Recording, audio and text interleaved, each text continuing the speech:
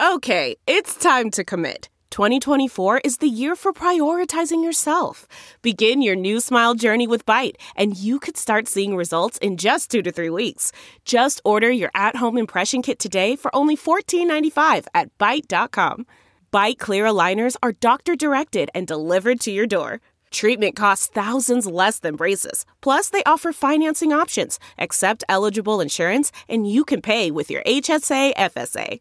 Get 80% off your impression kit when you use code WONDERY at Byte.com. That's BYTE.com. Start your confidence journey today with Byte. Man, that sunset is gorgeous. Grill, patio, sunset. Hard to get better than that. Unless you're browsing Carvana's inventory while you soak it all in. Oh, burger time. So sit back, get comfortable. Carvana's got thousands of cars under $20,000 just waiting for you. I could stay here forever. Carvana, where car buying meets comfort, meets convenience. Download the app or visit Carvana.com today.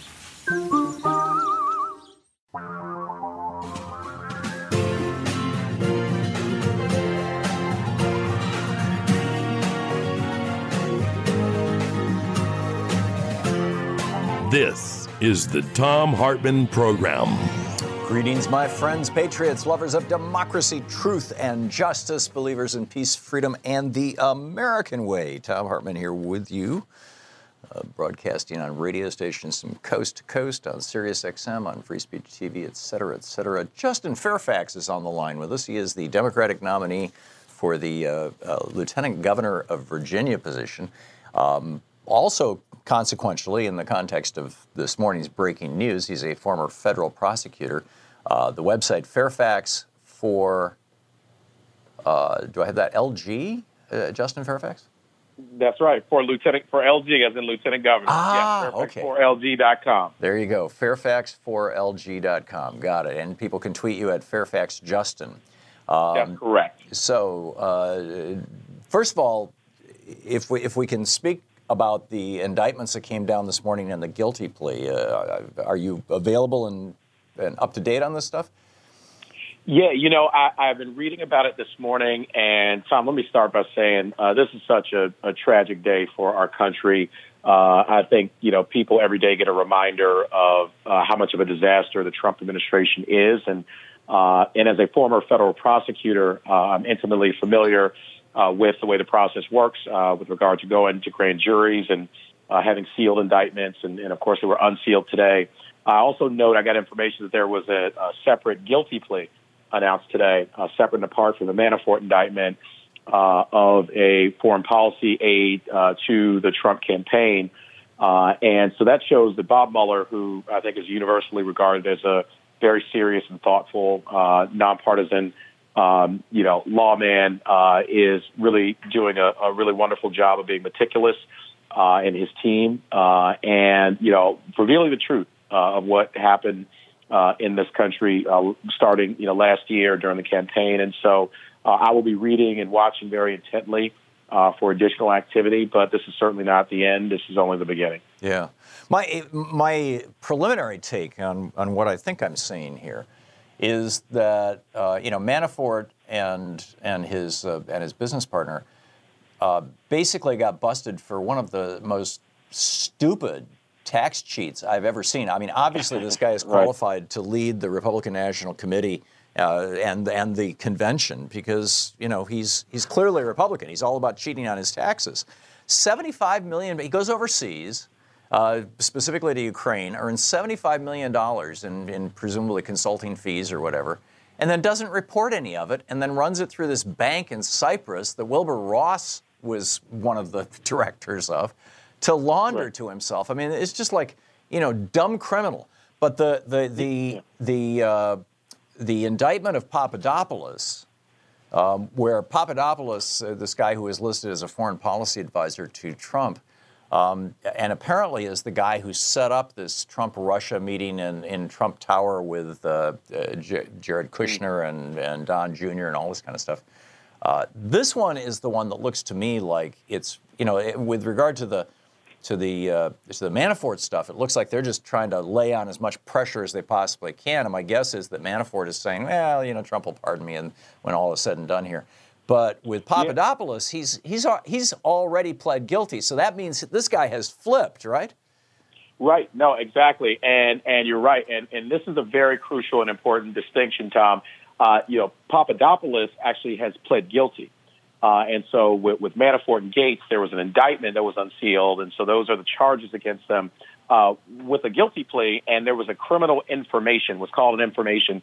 That means that in this case, the defendant has consented to that information being filed. That's the only way that you can do it, to forego an indictment, and is pleading guilty to the charge. In this case, I believe it's false statement, 1001 charge. And so, that is just the beginning of that process. Oftentimes when you plead guilty to a criminal information in a larger potential conspiracy like this, you are cooperating with the government.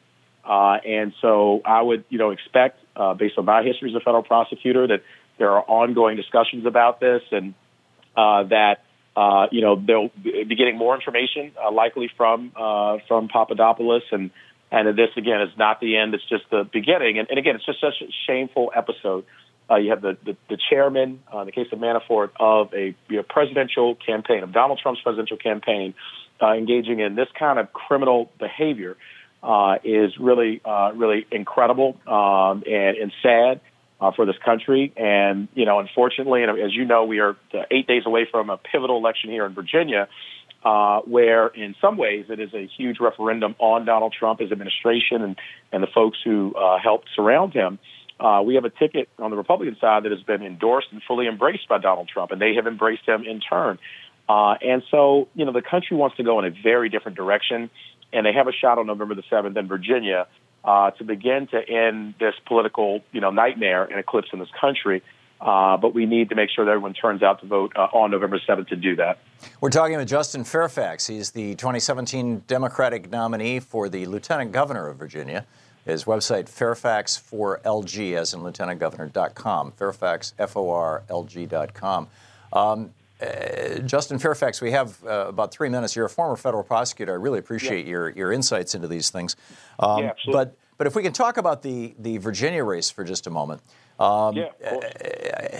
I spent part of the year in D.C., and I've been watching the ads in this in the governor's race here, where Ed Gillespie is running this just flat-out Nixon Southern strategy, dog whistle, racist. That's not even a dog whistle; it's a bullhorn.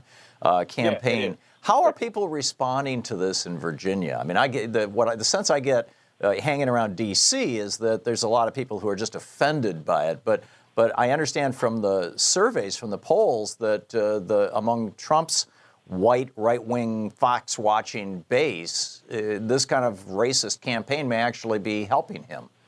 Well, you know what? It may help with a very small part of that kind of base, but I got to tell you, Tom, it's backfiring, and it's going to backfire big time on Ed Gillespie and on their whole ticket. My opponent, Jill Vogel, has embraced the same kind of politics. She, in fact, over the weekend, I spoke to the NAACP state convention. She skipped that state convention, blew them off, and instead chose to go campaign with Corey Stewart, who, as you may recall, ran against Ed Gillespie in the primary, ran a pro-Confederacy, pro-Confederate flag campaign, and narrowly it came within about 5,000 votes of defeating Ed Gillespie. And so Ed, I think, has learned the wrong lesson, and so he's adopted that, as you mentioned, Southern strategy, very race-baiting, fear-mongering, and so has my opponent, Jill Vogel. So has John Adams is running for Attorney General. And so, with myself, with Ralph Northam, who's a great man, Lieutenant Governor currently, running for governor, Army doctor, he has been he's gone high, even as Ed Gillespie's gone low, and we have done the same in our race, and as has Mark Herring, who's running for re-election to Attorney General. And so, people realize that the Republican ticket in Virginia is Donald Trump's ticket. They're using Donald Trump's tactics and strategy, and they're rejecting that. In fact, Virginia has rejected it last year. Virginia is the only southern state to have gone blue in 2016 in the presidential election. Secretary Clinton and Senator Tim Kaine won it by more than 5 percentage points. And so they reject that kind of hatred and xenophobia and bigotry, and they're going to do it again on November the 7th. And so, there's been a clear contrast in our race between Justin Fairfax for Lieutenant Governor and my opponent, who also said in a debate, when you talk about dog whistle, that she didn't believe I could, quote, talk intelligently about the issues. She said that in a debate. Really? It's that kind of politics, absolutely. And we got endorsed, by the way, by the Washington Post and the Daily Press over our opponent. But that's what she said. I mean, this is the kind of politics they're engaging in, and she's openly campaigning with Corey Stewart, and people have had enough of it. And so on November 7th, they have a chance to reject that kind of politics and to take this country in a very different direction from the Donald Trump administration. Yeah, this is the Republican Party showing their real face. It's amazing. Justin Fairfax, the website Fairfax for FORLG, as in Lieutenant Governor. He's running for the Lieutenant Governor's job there in this great state of Virginia. And you can tweet him at Fairfax Justin. Justin, thanks so much for being with us, sir. Tom, thanks so much for having me. Really appreciate it. Great talking with you. We'll be right back. This is the Tom Hartman Program. Back with more of the news of the day, your calls, and my thoughts on all of the above right after this.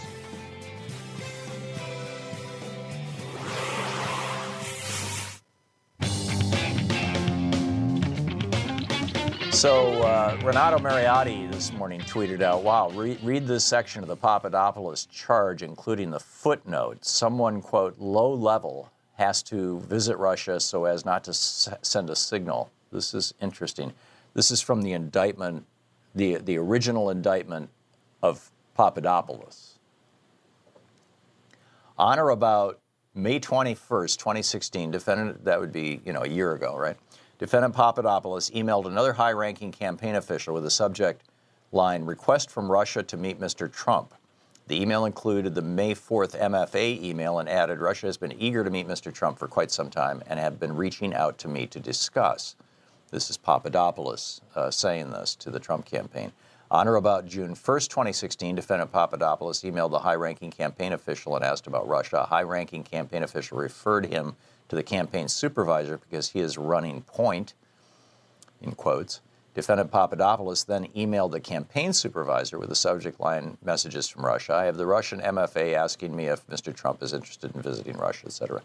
And then the footnote, this is which Renato points out, the government makes the official forwarded defendant Papadopoulos' email to another campaign official, without including defendant Papadopoulos, and stated, quote, let's discuss. We need someone to communicate that Donald Trump is not doing these trips.